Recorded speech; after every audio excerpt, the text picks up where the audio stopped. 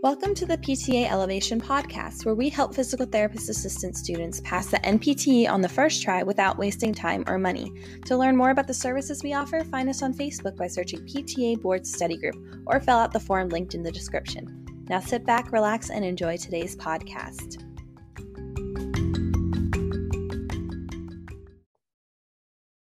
All right, guys, so let's go over metabolic alkalosis. So we went over metabolic acidosis, probably in the video right before this. So if you haven't watched that yet, check that one out just to make sure you kind of understand the difference between the two. So we'll get into it. So the boards isn't mostly going to ask you questions about like these two conditions by themselves. It's more like a patient's diabetic becomes ketoacidotic. That's metabolic acidosis. With alkalosis, we got electrolyte imbalances. So like someone on diuretics and stuff like that could have an over excretion of, potassium and stuff like that, causing problems. That's kind of what it is. It's more of like kind of understand that this is what's happening as a result of something else. So what is metabolic alkalosis? So remember, when alkaline things happen, that means the blood pH is increasing, becoming more basic. So there's alkalemia in the body, which is a blood pH above 7.45. Remember, our normal range is 7.35 to 7.45. The body does not like to move outside that range, or else it tries to kill itself pretty much. So we got to keep it in that range. And again, this happens secondary to something else. It's not by itself. Something has to cause it. So what causes it? So we got an inadequate excretion of bicarbonate ions. That's HCO3 minus. And so that's going to make the body more alkaline, more basic. Or it's an excessive excretion of hydrogen ions, which means that we're getting rid of the things that make things acidic. So then we're going the other way and we're going basic. So either one of those things, essentially what's happening is that all of the basic base, alkaline chemicals and all the ions stay in the body and all of the acidic ones leave. So then we become more alkalotic. So this can happen due to renal dysfunction. That's why our kidneys are really important. And that's why if somebody starts going to kidney failure, this is why they could end up dying, because all of their electrolytes are bad and all imbalanced and everything. We got to be nice to our kidneys, let those little nephrons work. We love our kidneys, keep them working. Diuretics can cause this as well. So like Lasix, and that's like the main one that most people are on, the water pills and everything. Be careful with those. They can cause electrolyte imbalances, causing problems such as metabolic alkalosis. So we want to make sure we're not over excreting any of our electrolytes and everything, because we need those, like potassium, sodium, calcium. Those are all really important. Excessive sweating secondary to increased activity or some other thing. So think of like, that's why they make you take like Gatorade or Propel or some sort of drink with electrolytes in it once you work out and sweat a lot. That's because we need to replace those electrolytes so then we don't have any sort of systemic problems such as metabolic alkalosis. And that's due to the fact that a lot of these problems are that we're losing all of our electrolytes. So we need to keep our electrolytes in balance. So that's why electrolyte imbalances can cause these problems. We can also see problems with electrolyte imbalances with like cramping and stuff like that. So we want to make sure we keep everything at the level it's supposed to be. We're not getting rid of too many electrolytes. And then decreased gastric acid. Remember, our stomach is super acidic. So like 2 on the pH scale. If we're losing a lot of our acid in our stomach, that could also affect our blood. Because remember, there's like blood vessels in the stomach itself. And it's like the exchange of hydrogen ions, proton pumps, all of that fun stuff in the stomach.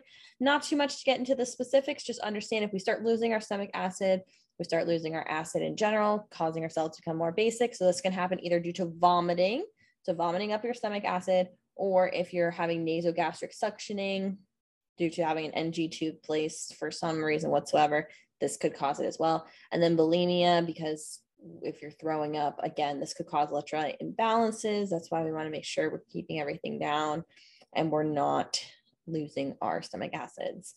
So what does it look like when we see somebody who has this? They're going to have induced respiratory acidosis. So that's why they're going to try to get themselves more acidic by inducing respiratory acidosis. So that bradypnea, and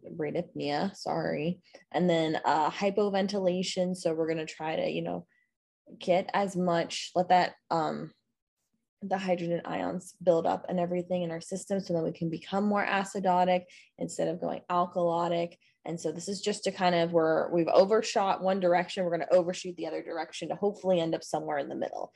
We'll see again that vomiting, diarrhea, stuff like that, anything where we're getting rid of all the electrolytes in our body, either out one end or the other, is going to decrease our electrolytes. That's why when someone's really sick, they try to make sure you get some Gatorade in them to bring their electrolytes back up.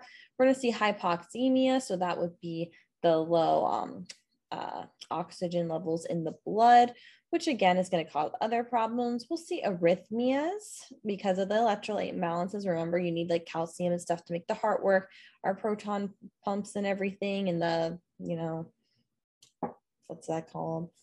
The sodium potassium pump. We need all those to, you know, have nerve conduction and everything. So we'll see problems in the heart. We're going to see tetany. So that's where we have the fused tetanus, the cramping of the muscles. Again, we need calcium to be able to have muscle contractions for, you know, the power stroke, all of that fun little monofilament stuff. Don't worry about that, but it's necessary. And that's why we have cramping. And then we'll see some seizures due to the electrolyte imbalance and some alterations in cognitive status. So they look like kind of out of it. You're like, you good? And they're like they just don't look good. And then hypokalemia, this is the big one. So the main thing that we're losing when it comes to electrolytes is potassium.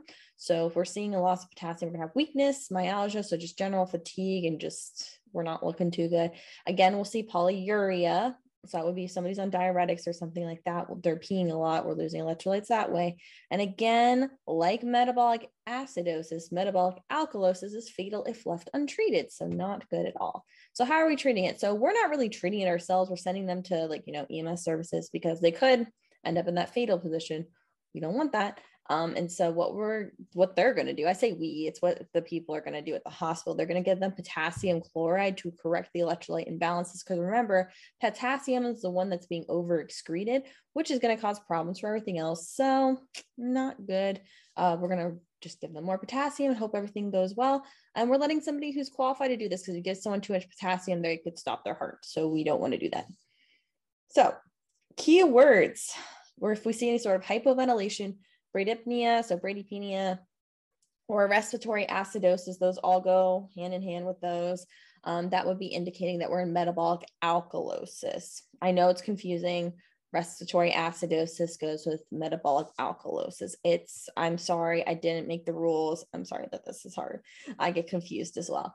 But if we see that, we're thinking metabolic alkalosis, any sort of electrolyte imbalances, specifically potassium, with hypokalemia problems like that, lethargy, altered cognitive status, all of that stuff, not good. Alkalemia, remember that's the blood pH above 4.5, well, 7.45, not good. If we see they're taking a diuretic, that could cause this as well due to the overexcretion of electrolytes. And that's why with diuretics, you see electrolyte imbalances is a big problem and side effect. We don't want that to happen. And then if we see a patient that's continually vomiting or has diarrhea, that would be a problem as well. That could cause respiratory alkalosis. So sample question, a physical therapist assistant is treating a patient outpatient facility for pain in their right shoulder. The patient has a past medical history of 2 weeks in the hospital following an episode of metabolic alkalosis. Which of the following would have most likely caused this condition? 1, patient entered respiratory alkalosis. 2, patient had a blood pH of 7.4. 3, patient was recently prescribed Lasix. Or 4, patient had a blood glucose level of 640. That's really high. I'll give you guys a second to think about this.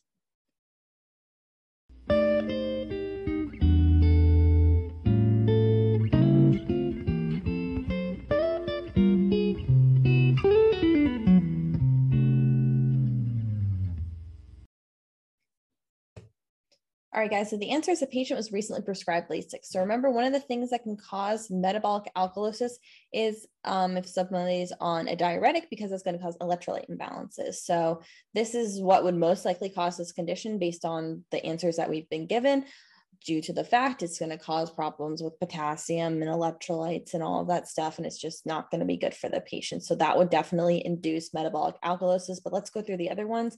Patient entered respiratory alkalosis. Remember, metabolic alkalosis is associated with respiratory acidosis. So they're not the same. They're not buddies when it comes to that. So that's incorrect. Patient had blood pH level 7.4. Remember, our normal range is 7.35 to 7.45. That patient's in the perfectly normal range. So a normal blood pH would not cause somebody to go into metabolic alkalosis. So therefore, number 2 is incorrect. And then number 4 says patient had a blood glucose of 640. This is really, really high, which would cause them to go into hyperglycemia, which would cause them to go into metabolic ketoacidosis. So a high blood glucose would cause diabetic ketoacidosis and everything like that. That's associated with acidosis, which would be metabolic acidosis, which is not alkalosis. So I hope you followed along with that. Hyperglycemia would result in metabolic acidosis. So I hope that this was helpful in explaining that these two are a little bit confusing, but I hope after this you have a better idea and kind of understand how the boards would ask this. Thanks for watching, guys. See you in the next one.